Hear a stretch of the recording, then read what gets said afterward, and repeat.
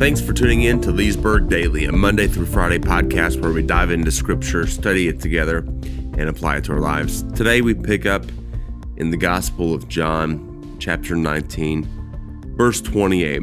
And today we only deal with 3 verses, 28 through 30.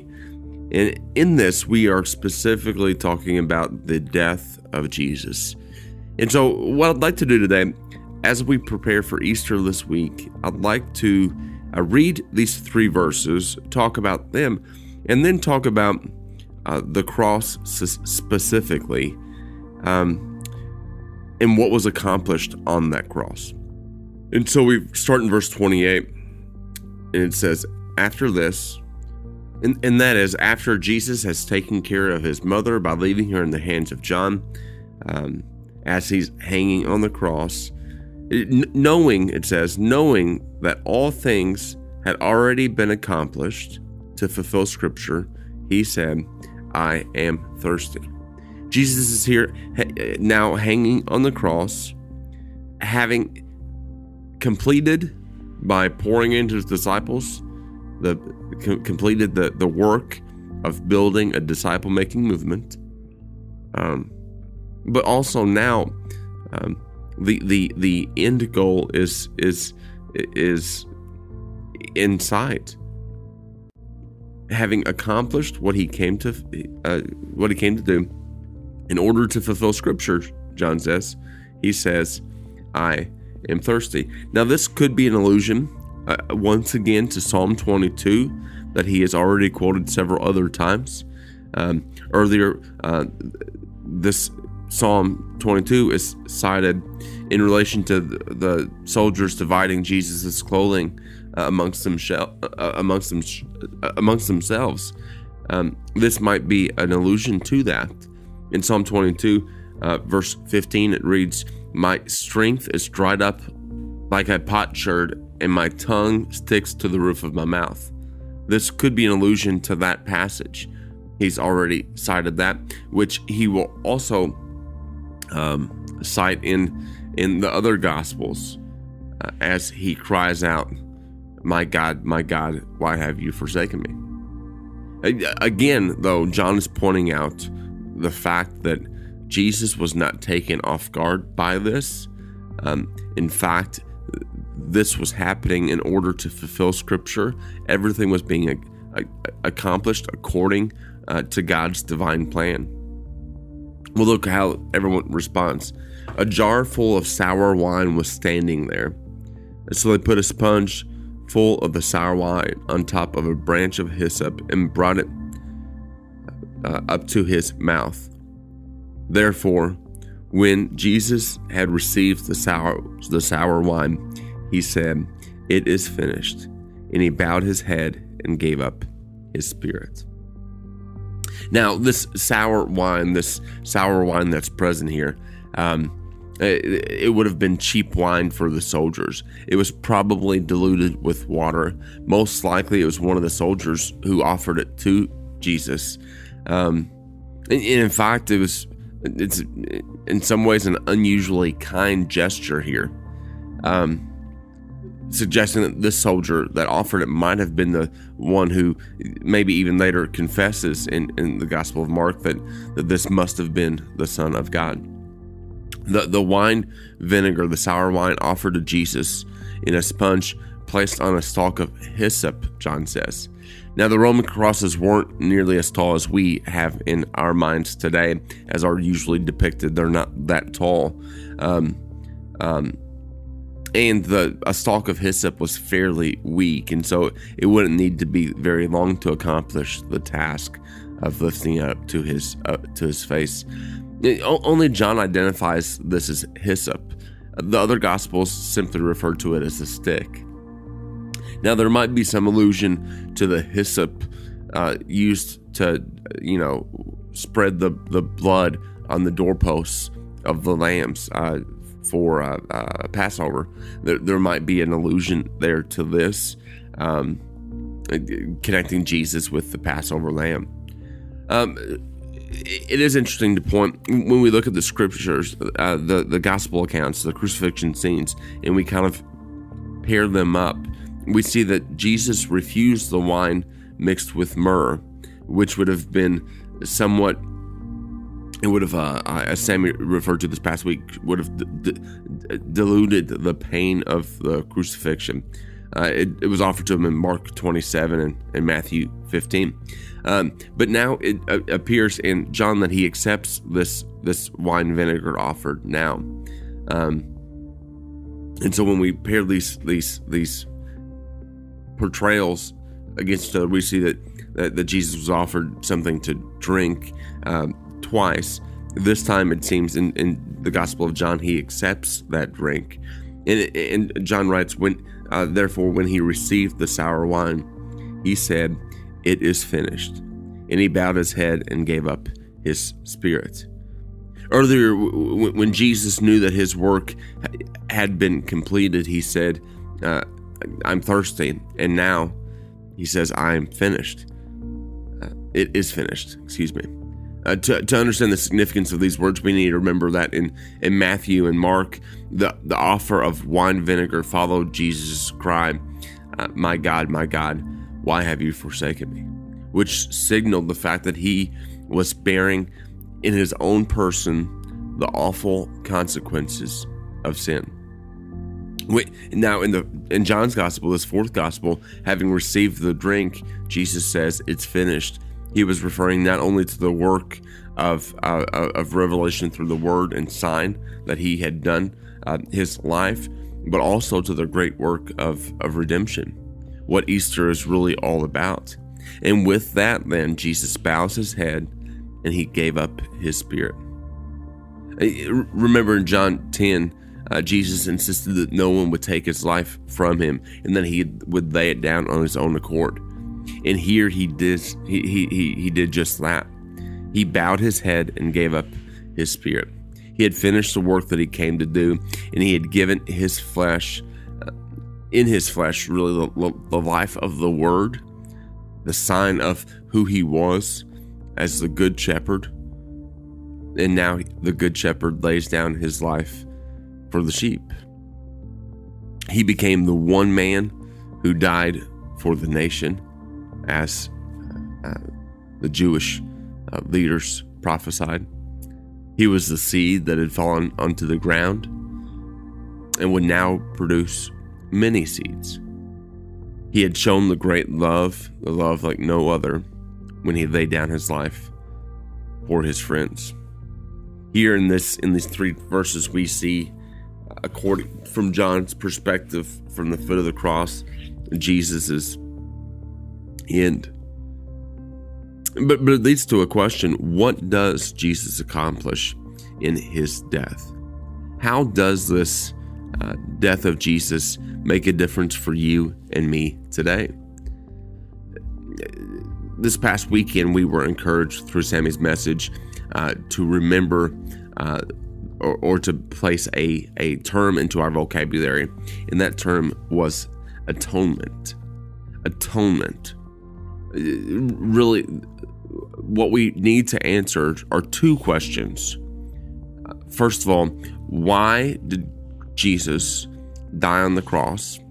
And then secondly, what did his death accomplish exactly? Like, how does Jesus' death on the cross help us, benefit us? What does it accomplish in and of itself?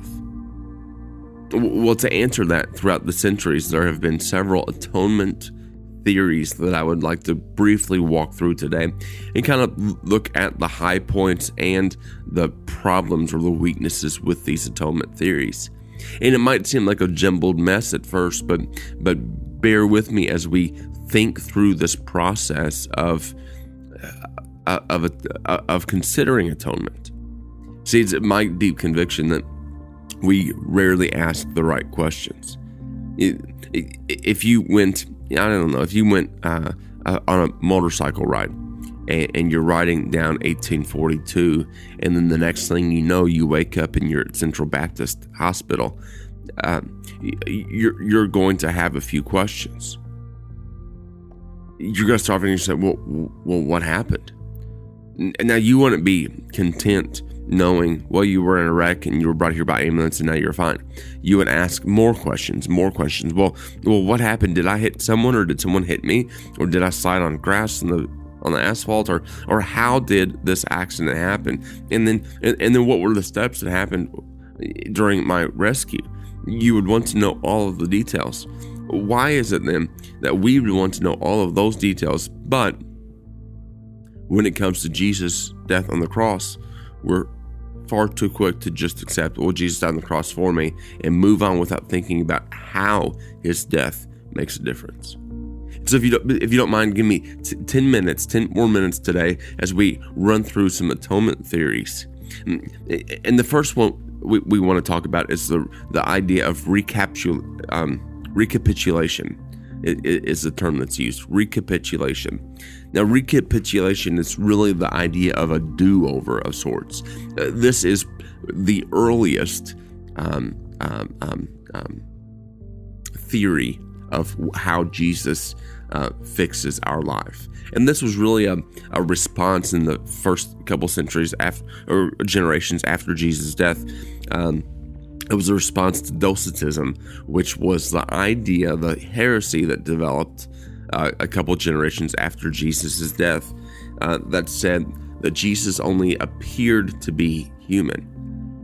And they said, well, he only appears to be human, but he was really more God. They emphasized the God portion of Jesus, and they minimized they said, well, he just appeared to be human. And so as a result of that, this idea of the recapitulation theory came to be. And the belief there is that Jesus lived a perfect life that Adam could not live. Christ recapitulated all stages of human life. And so that's infancy, childhood, adulthood, manhood, adolescence. His entire life was redone. He redid what Adam failed to do. And so because of that, then, because he was able to redo and obey the law perfectly, then salvation is made possible by virtue of Jesus's perfect life. Now, this has very early roots, mainly in Eastern Orthodox thinking and in church followers like Irenaeus. But consider this for a second. Well, is there merit and truth to that belief? Well, absolutely. We see that Christ was the second Adam. Just like Adam, God was Adam's biological father. Christ's biological father was Adam. And just as Adam disobeyed God's will in the garden, Jesus, on the other hand, submitted to the will of the Father in the garden. Adam failed by eating the fruit of a tree, but Jesus gained victory by hanging on the wood of a tree. That's the parallel that's drawn up there.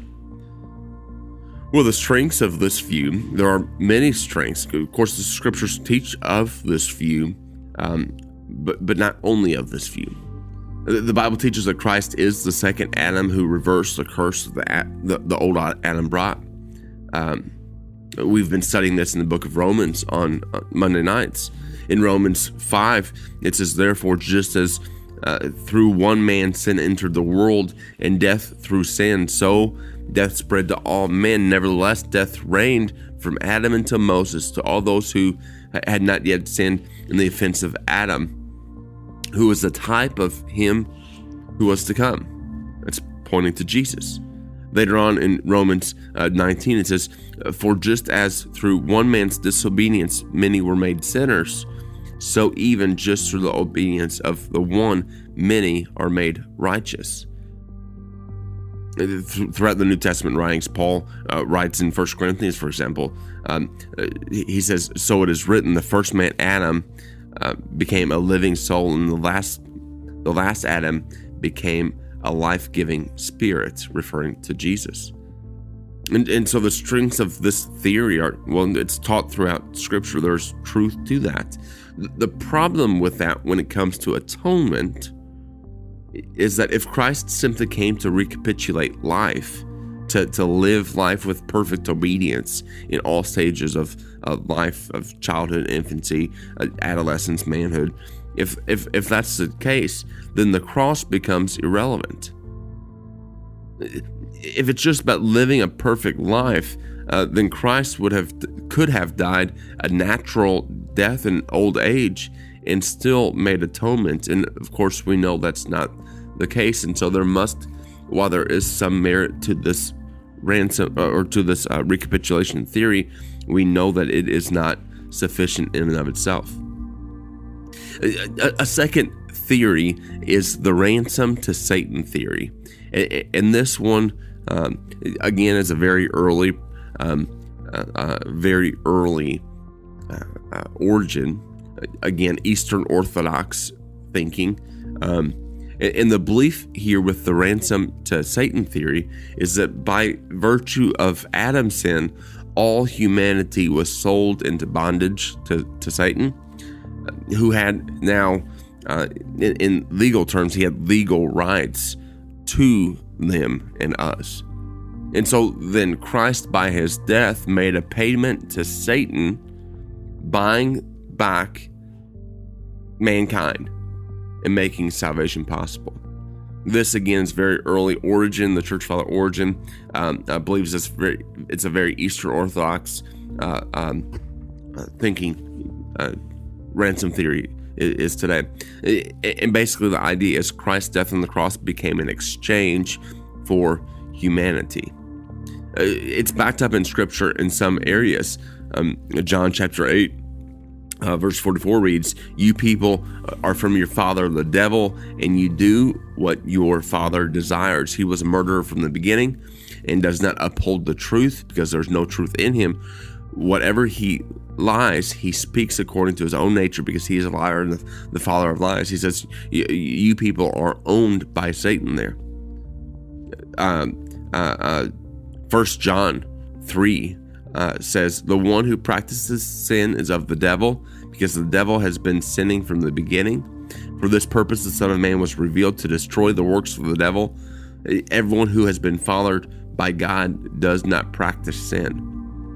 We see time and time again, Mark 10:45 is probably the most prominent passage for the ransom theory. It's when Jesus says the Son of Man didn't come to be served, but instead to serve and to give his life as a ransom for many. Well, who does that ransom go to? That's the question. Now, the difficulties with this view, I guess the strengths are people are said to be Satan's possession, and then there's a ransom paid. But there are some weaknesses to this view. For starters, the Bible clearly shows that God is the offended party to whom the ransom is paid, and not to Satan. God needs to be satisfied and not Satan. In other words, it minimizes, this type of a theory minimizes the role of forgiveness by teaching that God doesn't need to forgive, but instead God needs to rescue. And why? It's because another weakness is that it upholds this idea of a cosmic dualism that undermines the power of God. It puts God under the authority or under obligation to Satan, which we know is not the case. But there are some merit to this teaching, specifically that Christ became a ransom, not paid to Satan, but instead paid to the Lord. And that brings us to the last one we'll talk about today, which is the theory of the substitutionary atonement, vicarious substitution, if you will. And this is a prominent view today that's held by most scholars. And this belief says that the atonement is made on the cross when Christ vicariously bore the exact penalty of his people, that's you and me, and thereby he took the wrath of God upon himself, therefore satisfying God's righteousness. This was a view that's held by Martin Luther and Calvin and Reformed Protestants around the world. And here's how it breaks down. It says that God is righteous, and because of sin, cannot be in the place of sinfulness, or cannot be associated with sinfulness, because God is holy. Well, mankind is sinful, and so what Christ did was Christ lived as a righteous man and a holy God in the flesh, and he took the offense of sinfulness upon himself, the punishment for sin upon himself. He became the substitute. And so his punishment is placed, the punishment that I deserve is placed upon him. And he now transfers righteousness to me. To think about it like this, we received Adam's sin. Adam's sin was transferred over to mankind, and now man's sin is transferred over to Christ. And so through this, the reason, as opposed to, for example, the ransom to Satan theory, the reason for it is, in the ransom to Satan theory is that there's a cosmic war going on, and Satan must be paid off. But in penal substitution, what we teach and believe here at the church, there's divine judgment. God is the offended party, who needs to be satisfied. The price is paid to God and not to Satan. And so in the penal substitution picture, we see the perfect picture of grace and forgiveness, because God forgives. Well, there's a lot more that could be said, but think about it in this way, and I'm almost done. But think about it in this way. The Bible says that all people are guilty of offending a righteous God. And so imagine, for example, you're in a courtroom, and there is a judge sitting on the bench. The judge must punish the offender. In order for the judge to be an impartial judge and a good judge, he must uphold the law. Well, why can't, the objection to this type of thinking is, well, why can't the judge or God just forgive my sin out of love?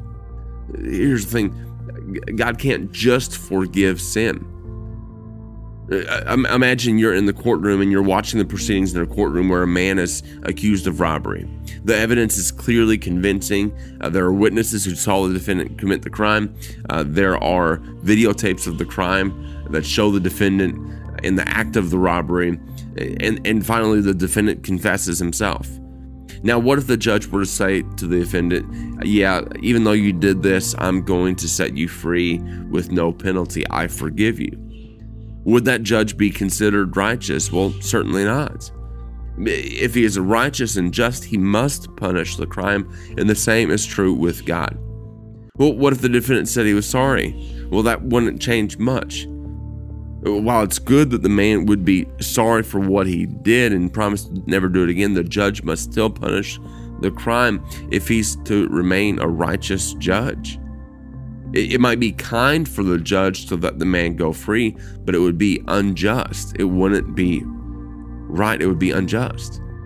And so we're like that defendant. We've committed sin before God, and while we might be sorry and we might be repentant, God cannot deny his righteousness any more than he can cease to be God.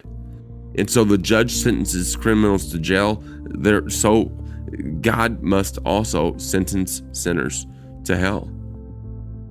So here's the dilemma. The Bible says that God's righteous and must punish sinners, but the Bible also says that God loves people, not wanting anyone to go to hell. Our dilemma is that our sin must be punished, and good works can't save us. Regardless of how good we try to be, we can't be saved in our own. Therefore, the only solution is that God offers his Son to be our substitute. Christ took the penalty himself. As Isaiah 53 says, all of us like sheep have gone astray. Each of us has turned our own way, but the Lord has cursed the iniquity of all of us to fall upon him. The cross was the only way for God to remain righteous and yet also forgive our sins. It was a perfect demonstration of God's love and justice. Christ bore on himself the punishment that you and I deserve. I know I spent extra time today talking about this situation, but I think it's so important for us as we prepare for Easter to really chew on what was accomplished on that cross. Christ took God's punishment for sin upon himself. It wasn't just the fact that he had died that offers forgiveness, but that on that cross, the wrath of God, the punishment for sin, was placed upon Jesus. In that way, righteousness is restored. Forgiveness is available. But here's the thing, listener, just because Christ died on our behalf does not mean that this automatically applies to us. The truth is there must be a correct response to Jesus for salvation, therefore to receive God's offer. Well, we'll talk more about that this week. I want to say thank you for bearing with me today as we walk through this very important passage. You know, the death of the cross is significant. The resurrection of Jesus is even more significant. And these events must be focused on in our minds, in our developed theology, as we think through not only God, but also our relationship with God. So thank you for bearing with me today. Join me again tomorrow as we continue to walk through John's Gospel. God bless, take care, and thanks for listening to the Leesburg Daily.